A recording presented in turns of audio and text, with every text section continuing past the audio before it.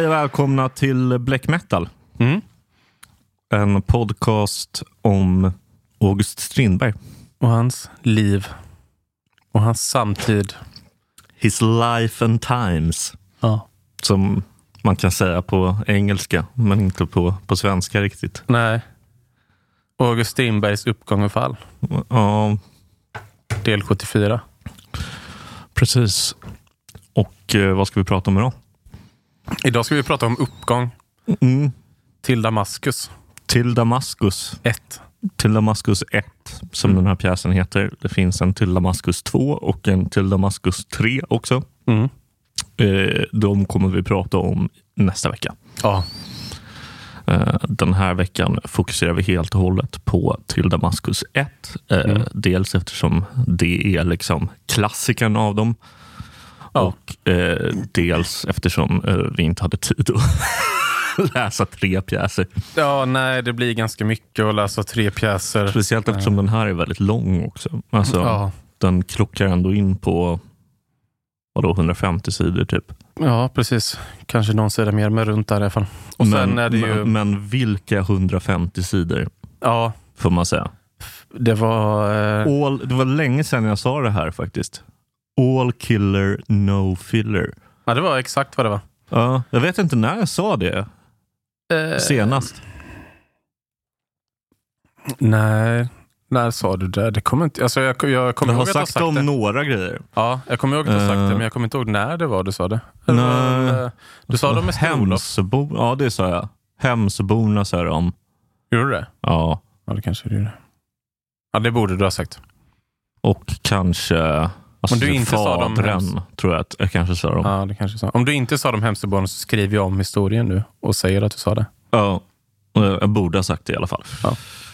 För den är också grym. Men den här är så jävla bra. Ja, den. Helvete. En riktig knockout. Ja, jag vet knappt vad man ska börja. Alla de bra delarna av Inferno och inga av de dåliga. Ja, jag funderade på vad man skulle börja. Men det är väl bra att börja där kanske. Att det här är ju... alltså jag tror att när vi pratade om Inferno så sa jag att det innovativa i Inferno inte var medvetet. Här är det ju Strindberg som ser på Inferno-krisen med distans och väljer att förändra svensk litteratur. Precis, tar den i en mer expressionistisk riktning. Och det är verkligen helt otroligt hur han genomför det här. Jag har skrivit en liten recap. Ja. Så att alla förstår vad det handlar om. Den okände, vilket är vad August Strindberg valt att kalla sitt litterära alter ego den här gången, ramlar paranoid runt i en stad.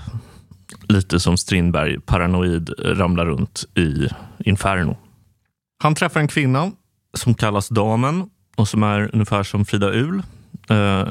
Men med twisten att hon är gift redan när Strindberg träffar henne. Det slår gnistor mellan de båda direkt. Men kommer det bli något? Ja, det kommer det. Och efter att de har kysst varandra första gången så bestämmer de sig för att göra den där klassiska grejen man gör när man har varit otrogen. De åker hem till personen som har bedragits. Ja, det är en Strindberg-klassiker. När jag kände det tänkte jag, fan vad han mjölkar det här greppet. Ja, verkligen. Han älskar att åka hem till personen som har blivit bedragen. Den okände upptäcker dock snart att det är något bekant med Frida Uhls man som är läkare. Och varulv. Ja, men jag kommer till det, David. Detta beror på att de har gått i skolan tillsammans och att Strindberg-karaktären har skylt ett bussträck på doktorn då. Följaktligen hatar de varandra. Från Strindbergs sida grundar sig detta hat dessutom i att läkaren ser ut som en varulv. Samt då mindre förvånande kanske att han är gift med kvinnan som han själv är kär i. Sagt och gjort, Strindberg och Frida Uhl rymmer från läkarens hus. De tar in på Shabby hotell och sedan gifter de sig. Men pengarna, de är slut som fan. Därför måste de åka hem till Frida Uhls föräldrar som är superkristna och dessutom hatar Strindberg och hans böcker och sådär. Vår gode August hatar föga förvånande att bo hos sina svärföräldrar. Efter ett stort bråk drar han därifrån. Tiden på egen hand går dock sådär. Han bryter benet och hamnar på ett dårhus där han föreställer sig att alla han någonsin gjort illa också sitter. Han ligger febrig och har vanföreställningar i 3 månader. Sedan vaknar han och säger typ, här stannar jag inte en sekund till. Han har dock fått en del insikter rörande vilken dålig person han är. Efter detta går han åter till Frida Uhls föräldrar i hopp om att hitta henne där. Den enda som är hemma är dock hennes mamma. Pappan har hunnit dö under de här 3 månaderna och Frida Uhl är försvunnen. Mamman i alla fall omvänder honom till katolicismen. När den här konverteringen är färdig hittar Strindberg och Uhl varandra igen med hjälp av en tiggare som har förekommit flera gånger tidigare i pjäsen men som jag inte har nämnt PG att jag glömde bort honom. Slutligen går Strindberg till doktorn och ber om ursäkt för bussträcket eftersom han nu är en god kristen. Han ber dock inte om ursäkt för att han har förstört läkarens äktenskap, vilket man kanske tycker kunde vara på plats. Ja. Men slutet gott, allting gott ungefär. Ja, det får man ändå säga. För läkaren är inte arg. Nej. Strindberg tror att han ska vara väldigt arg och att han ska skriva in honom på dårhuset igen. Men han också, läkaren hjälper ju inte till heller. Nej. För när han kommer och ska be om ursäkt och läkaren då säger så här, har du kommit hit för att prata om det här? Mm. Då säger han ja, och då försöker han springa därifrån. Då ropar läkaren till sina betjänter, vad det nu han har. Ja, just det. Så här, lås alla dörrar! Ja, han ska inte få komma ut! Och det kanske, när man berättar det så här, kanske det låter ungefär som handlingen i Inferno med några twister. Men det som gör den här så bra är ju alltså sättet allting tar sig uttryck på. Vilket känns väldigt nytt jämfört med hans tidigare dramatik. Liksom, han överför de här övernaturliga grejerna som han har börjat med Inferno till scenen. Och i dramatexten så får de liksom en helt ny skruv och blir intressanta på ett annat sätt. Det blir mindre spökhistoria och mer ett vansinne som man faktiskt verkligen kan ta på. Ja, för han använder sig också av alltså han bryter ju den 4:e väggen i den här också. Genom att säga åt alltså men sen när den här spelas på scen så ska den okände då säga åt orkestern spela sorgemarschen eller just vad det, säger. precis. Ja. Och så gör de det. Och det i och för sig, det gör de väl bara en gång, men det är ju han leker ju mer med formen i den här. Ja, precis. Och jag önskar att vi hade sett den, för att fan vad jag tror den här då är otroligt, tror jag. Ja, verkligen. Jag vet inte när den sattes upp senast. Men den sätts väl upp ändå med hyfsat jämna mellan. Ja, det tror jag. Får man väl anta. Ja. Nej, och sen så bara att den är så jävla tight liksom. Ja. Alltså det är verkligen... Ja, men han har ju gjort bra i att bara skita i allt det här med kemi och att göra guld och sånt som liksom var så framträdande i Inferno och i Legender och i Antibarbarus och i alla han texter också... vi har läst förut från den här perioden. För tar man bort det så blir liksom alltså vansinnet mycket mer intressant. Ja, han har ju också skitit i alla långa utläggningar som han har hållit på med i decennier nu nästan. Ja, precis. Så att de här politiska utläggningarna som han har haft, eller som han har använt sig av sedan 1880 typ eller någonting. De är ju helt borta i den här. Precis. Och det är uppfriskande också.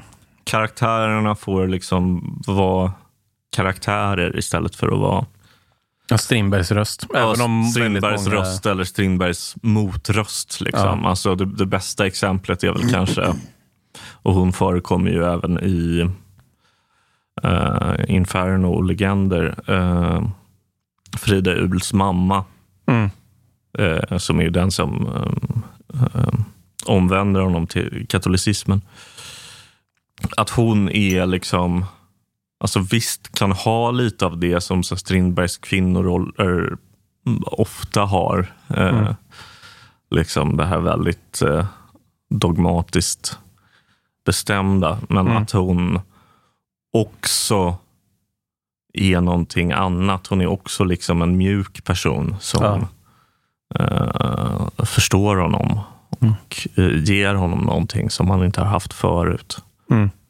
Och det talar väl mycket för liksom Strindbergs dels utveckling som författare, men kanske också som människa liksom. Ja. Att det här är inte mamman i Fadren eller nej, precis. Siri i en Dores försvarstal eller alltså inte ens inte ens kvinnokaraktären är Mäster Olof. Nej, precis. Alltså, och sen så har han ju skrivit bra kvinnokaraktärer förut. Jag menar, han skrev Fröken Julie liksom. Men de karaktärerna är också, alltså även när han skriver bra kvinnokaraktärer så har de ofta någonting över sig som gör att de liksom inte känns särskilt mänskliga. Att de liksom mer blir projektioner av hans egna tankar om kvinnor än vad de är någonting annat. Ja, nej jävlar vad grym den här var. Ja. Jag funderar på vad man mer kan säga. Titeln Till Damaskus är ju också en av Strindbergs bästa. Bra titel det. Ja.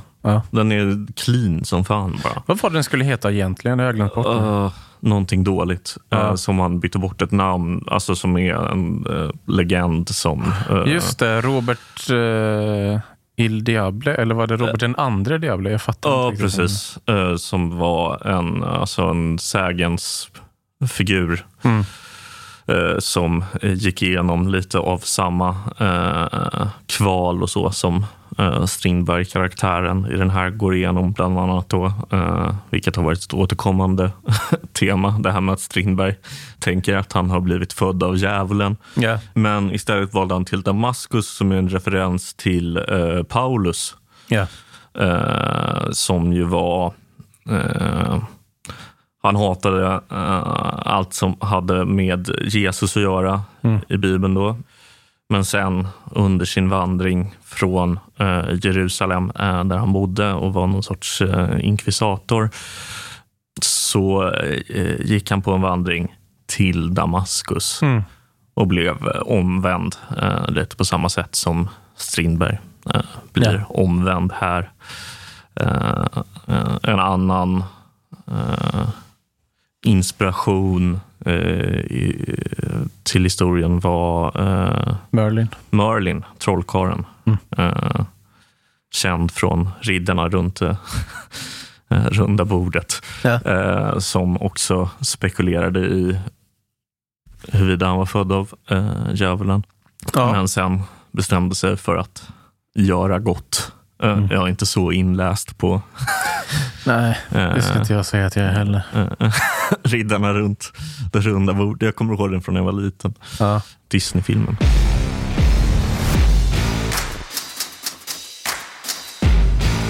Alltså när det kommer till, vi har ju dåren Caesar också som är inspirerad av det är ju också den här tiggaren ska vi säga.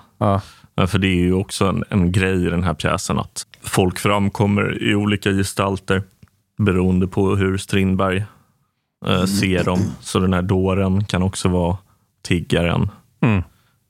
Och är också vid ett tillfälle en präst. Han är ganska festlig. Dåren? Ja. Inspirationen till den var ju det här är Strindbergs ord då, men efterbliven dräng. Det var det som var grejen, att det var ju inte Strindbergs ord. Det stod ju det i... Gjorde det där? Jag fick för mig att det var Strindbergs ord. Nej, han beskrevs som en efterbliven dräng i kommentarsvolymen som jag antar är skriven innan 2000. Är jag ganska säker på, annars ber jag om ursäkt till den som har skrivit kommentarsvolymen. Då var det jag som bara, förlåt Strindberg, det var jag som bara antog att det var han som hade sagt det.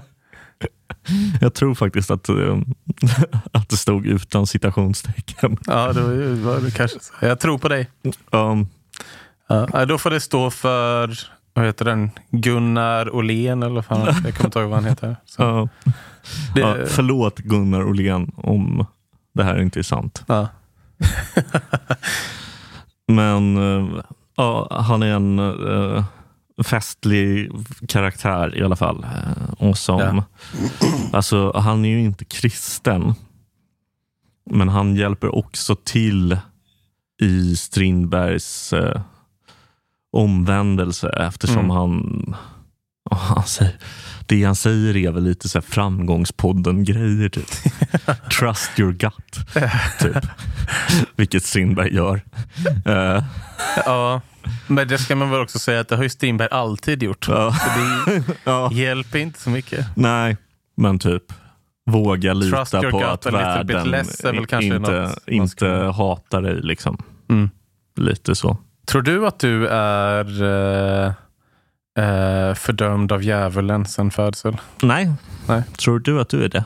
Nej, jag har nog aldrig haft den tanken. Det slog mig när jag läste det att eftersom Strindberg verkligen trodde det, tänkte man aldrig träffat en person som har sagt att de tror det. För att man någon gång ska ha trott det, så måste man ju också någon gång ha trott på Gud liksom. Vilket ju Strindberg gjorde i perioder, även om han liksom ofta sa att han inte gjorde det.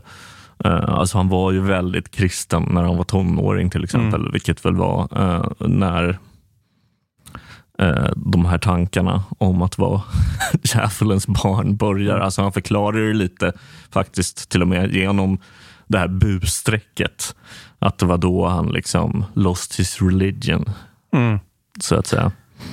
När han skyllde det här bussträcket på läkaren och att det liksom var the original sin så att säga. Det här dramat kretsar ju väldigt mycket kring saker Strindberg ångrar i sitt liv. Ja. Dels så, det var bara en tolkning, det är inte säkert att det var så. Men det har ju tolkats som att läkaren också är Wrangel. Att han ångrar vad han gjorde mot Wrangel. Det vill säga tog Siri von Essen. Wrangel var ju Siri von Essens första man, för er som inte kommer ihåg det. Och det var, bara utöver att den här var jävligt bra, så var den också rörande när man har, som vi har gjort, följt med Strindberg under flera decennier. Att han blottar den där ången. Ja, precis. För det är vackrare när han gör det här än när han gjort det i vissa andra texter, så där han vad kan man säga? Där han bara mer direkt skriver så här, det där var dumt gjort. Ja, precis. För här får det ju mer poetisk klang i och med att det är en del av pjäsen. Och den liksom, det främsta exemplet på det är ju den här scenen när han är på dårhuset och ser de andra som sitter på dårhuset och ser Frida Uhl, Siri von Essen, läkaren, tiggaren, han ser sina föräldrar, han ser liksom en hel samling människor som han har sårat och så, och det är jävligt starkt. Ja, är det. Vad tyckte kritikerna om den här? Tyckte de också att den var stark? Ja, det tyckte de. Oj. samlad kritikerkår, höll jag på att säga, men det var inte en samlad kritikerkår. För det kan vi ju säga också att när den här skrevs till och med så hade ju Strindberg börjat få ett litet uppsving på teatrar i Sverige. Ja. Mäster Olof hade börjat spelas igen. Lyckopers resa. Lyckopers resa, den mest, liksom, hans mest obegripliga succé idag. För den är verkligen inte särskilt bra. Nej, men det är skönt att han kan få lite pengar för den med tanke på att han typ inte fick några pengar för Röda rummet. Och sånt. Precis, men Lyckopers resa var liksom, vi har gjort ett helt avsnitt om den, men det var lite Strindbergs Marvel-film typ. Alltså, om man tänker liksom när Benedict Cumberbatch gör en Marvel-film. Lyckopers resa är liksom Strindbergs motsvarighet. Alltså, den var liksom genomkommersiell, men genomkommersiell och anpassad för den tiden. Vilket gör att den liksom inte är särskilt genomkommersiell när man läser den idag. Nej. Och inte särskilt intressant att spela heller. Nej. Det skulle väl vara för man gjorde det till liksom en barnpjäs och spelade på Backateatern eller någonting. Alltså den sätts väl upp som alltså riktad till när den sätts upp nu. Alltså vilket den sätts upp ibland fortfarande och då sätts den väl upp riktad till ungdomar. Ja, typ. för det finns ju inget annat sätt att göra det på. Strindbergs intima teater och så. Nej, precis, för att det är liksom en ungdomspjäs. Men vi kan väl också bara säga då att han fick ju 1000 spänn för det här. 1000 spänn på den här tiden var ju väldigt mycket pengar. Och nu har inte jag gjort någon sån prisomvandling som jag har gjort som jag gjorde förr. Nej. Men mycket pengar i alla fall. Precis, vi kan säga att det var 70 000 kanske, eller något. Ja, kanske. Men kritikerna var ju positiva. Bland annat Carl Warburg, några andra sköna kritiker som vi pratade om innan. Men alla var inte positiva. Är det Carl David av Wirsén som inte var... Bland annat. Carl David av Wirsén, som den här gången skrev post- och inrikestidningar. Och jag funderar på om han liksom väljer tidning utifrån vilket verk det är. För att han känner att ibland kanske han måste skriva i post- och inrikestidningar för att det kanske är enklare att få med sig någon som håller med honom som kan skriva för hans vanliga tidningar. För den här gången så, han har ju inte skrivit för Vårt Land innan. Och han har skrivit för Nya Dagligt Allehanda. Just det. Men den här gången skrev de för post- och inrikestidningar. Och jag undrar om det har att göra med att Jacobin Ring också höll med om att den här var inte så bra. Och hon skrev för Nya Dagligt Allehanda. Så att han liksom kunde bygga sitt crew lite. Så tänkte jag så här, jag tar post- och inrikestidningar så tar du Nya Dagligt Allehanda. Så sänker vi den här jäveln. Precis. Smart. Men Carl David av Wirsén i alla fall, han inledde så här. Titeln på detta kaleidoskopiskt virriga arbete är icke i ringa mån missvisande. Man hade väntat att här få höra talas om någon omvändelse som liknade Pauli. Men det är ju det som händer. Ja, det är men uttryckligen det som händer. Men en sådan inträffar icke. Låt vara att huvudpersonen i arbetet träffas av lidanden och erkänner dessa såsom följder av egna förseelser. Han förefaller dock i mångt och mycket lika hatfull som förut. Till hätskheten har han nu blott kommit förföljelsemani och hallucinationer. Det är inte, den här är inte hatfull. Recensionen är det. Recensionen är det. Jacobin Ring däremot. Vem var Jacobin Ring? Det är ett otroligt namn. Ja, det är skit. Jag kan inte mycket om Jacobin Ring. Nej. Född 1862, död 1912. Som Strindberg. Hon var svensk journalist och räknas som en av Sveriges första kvinnliga kritiker. Född i Danmark. Gifte sig med den svenska redaktören Herman Ring. Vet du vad Herman heter i mellannamn? Herman Ring? Nej. Herman Anakreon. Bra namn.